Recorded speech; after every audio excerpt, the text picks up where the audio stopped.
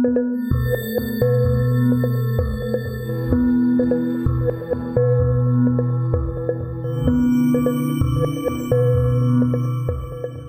back to the History of South Africa podcast with me, your host, Des Latham. This is episode 153. 1840 was a leap year, and in November, David Livingstone had left Britain for Africa.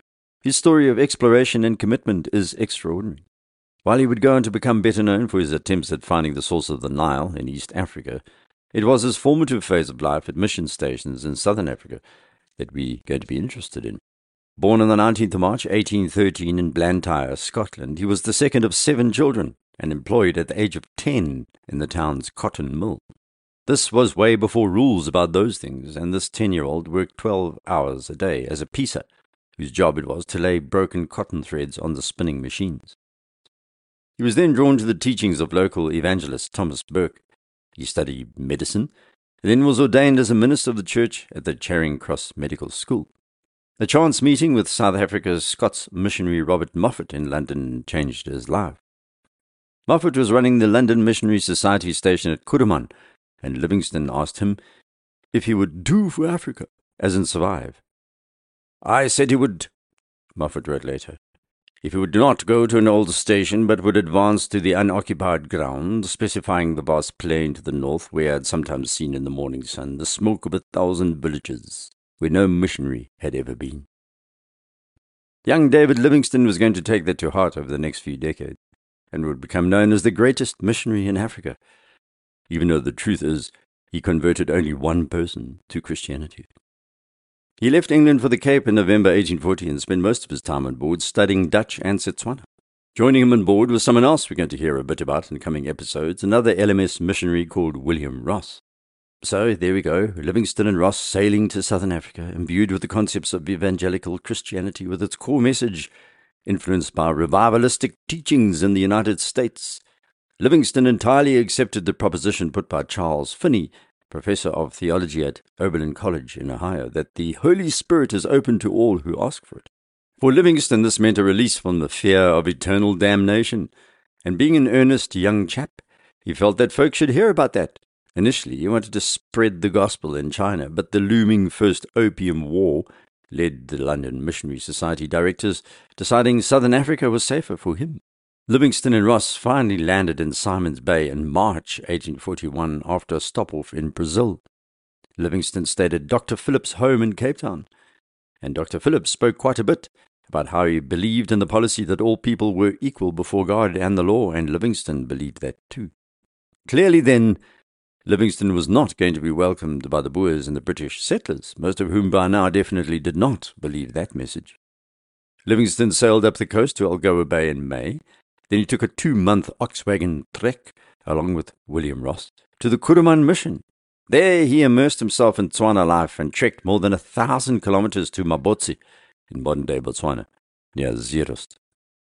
We'll come back to more stories about Livingstone and Moffat, who are going to leave their mark on the people they met all the way into Zimbabwe, and in Livingstone's case, all the way into the thick jungles of Central Africa. I've mentioned this man in this episode because it was missionaries like Livingstone and Moffat, Philip and Ross, who were preaching equality before the law long before this became accepted in Southern Africa. Their influence on our political system is profound. Some will say profoundly damaging, others profoundly positive. It just depends on your political view. But we cannot ignore these individuals in our tale. So, while we're looking at individuals, let's take a gander at Lord John Russell, the British Secretary of State, who succeeded Lord Glenelg. He found time to turn from the vexed questions of the constitutions of Canada, Jamaica, New Zealand, and Australia to write a dispatch on June 18th, 1840, to Lord Napier, Cape Governor, directing him to resume military occupation of Port Natal. It so happened that the letter to Napier literally was crossed by one written on the 20th by Napier to Russell, in which the Cape Governor requested that he be allowed to retake Port Natal on behalf of the Queen and for the good of the British Empire, etc., etc. Great minds think alike, and yes, fools never differ. Napier wasn't hanging back. He suggested that at least 1,200 or perhaps 1,500 troops be dispatched to Port Natal as a protection. Napier had written, "The longer they," and by they he means the Boers, are left in the quiet possession of the country they now inhabit, and the more settled they become in their new possessions, the more difficult it will be to bring them back under the dominion of the British Crown. While this correspondence proceeded, the voortrekkers, of course, had their own ideas. On the 4th of September, Badenhorst, who was Volksraad president, and Burke, who was secretary of the Raad in Pietermaritzburg, submitted their own letter to the governor, in which they wrote, "That it may graciously please Her Majesty to acknowledge and declare us a free and independent people, a right so dearly purchased by our blood." The Raad wanted to send 2 representatives to Cape Town to negotiate what all of this could mean. Now you can see that something had to give here. What was going to happen was partly caused by the 3-month delay it took in communication between the Cape and Great Britain. This sea voyage lasted an average of 90 days one way, so 6 months could elapse before an answer would be received. Napier replied to the Volksraad before he received a letter back from Russell in England. He said it would be premature to make any decisions.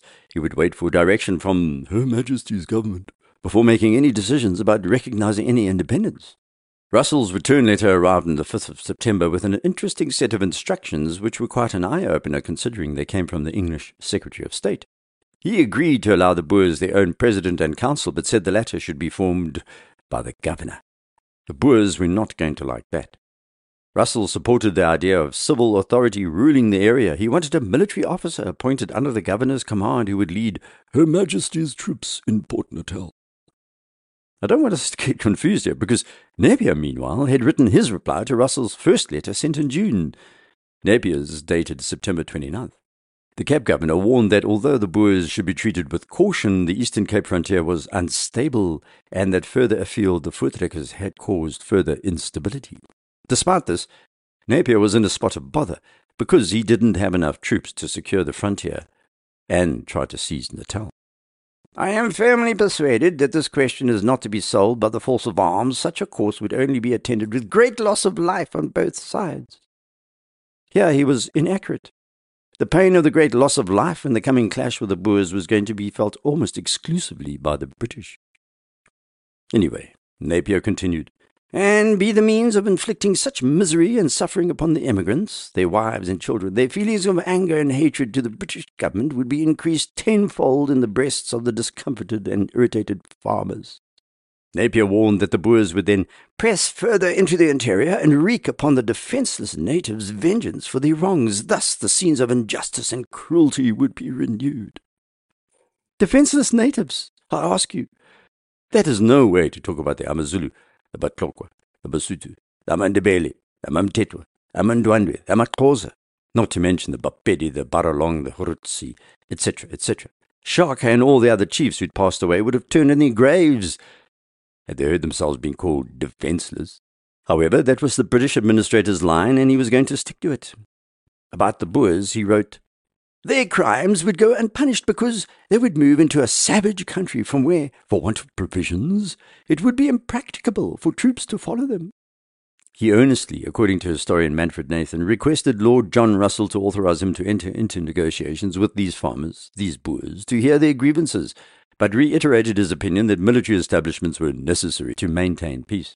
The British officials were warning darkly of the Boer slave trading. Someone had to stop it, they said in Cape Town. These poor people needed protecting from the Boers, and who better than the English? Sir George Napier was still caught in the middle somewhat. While he was clearly in support of seizing Port Natal, he was also acutely aware of avoiding bloodshed. And speaking of bloodshed, things were developing fast in Natal, as they tended to do back in those days. The Boers in Pietermaritzburg had gone through a combination of good and bad luck. In 1839, more than half a dozen people had died when a candle tipped over in one of the houses there, burning down 13.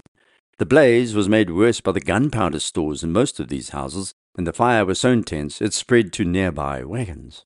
Then a measles epidemic struck in 1840. Whole families, sometimes of 30, were sick. But the trekkers had also built their Gelofte Kerk, or Church of the Vow, which Pretorius had promised the trekkers they would construct if they defeated the AmaZulu at Blood River. This church was built in the centre of Pietermaritzburg, opposite Market Square. And it's now time to renew our acquaintance with Daniel Lindley, that American missionary. Remember, He'd been living with Mzilikazi until he fled when the commander attacked the Amandebele's chief's main residence near Mariko. So, within the church walls of slate and yellowwood, Lindley, with his American accent, began to preach in the Dutch he'd learned over the past 3 years. He also preached to the voortrekkers in Vienna district and in Port Natal, as well as along the Mooi River.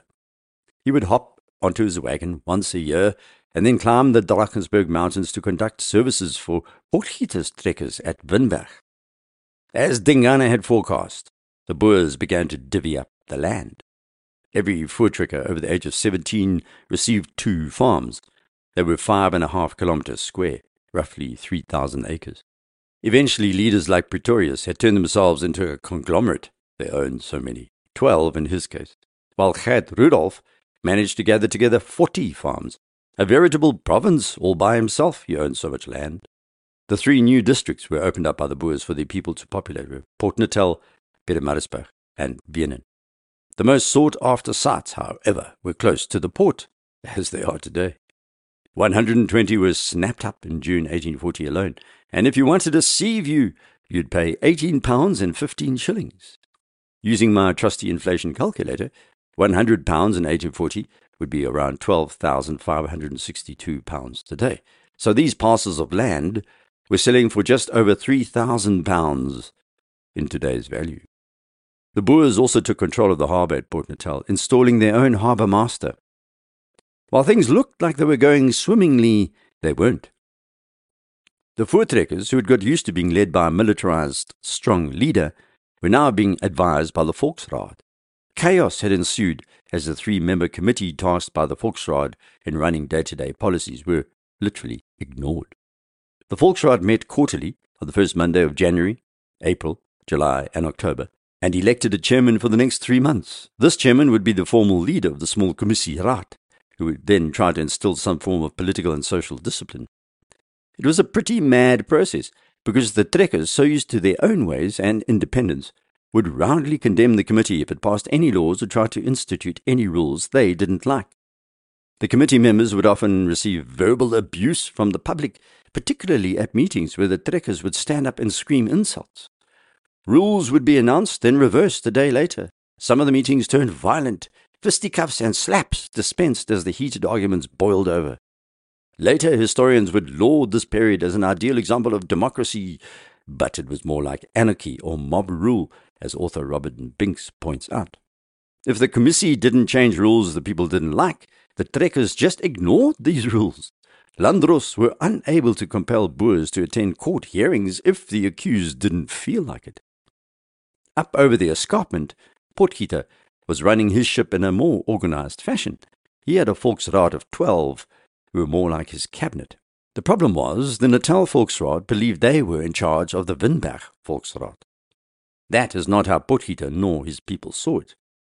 For the Boers in Pietermaritzburg, they were the heartland of the new Republic Natalia, and this republic, as far as they were concerned, stretched all the way from the Vaal River to the Orange River and down onto the coast of Natal. This concept was reinforced when Jacob de Klerk was nominated by the Natal Volksraad as Landrost of the land west of the Drakensberg. He was administering a vast area between the Vet and Vaal rivers for the Natal Boers. Potgieter was still, however, doing things his way. Earlier in 1840, he journeyed to Algoa Bay to meet with Portuguese Governor Antonio Gamito, who was eager to establish formal trade relations.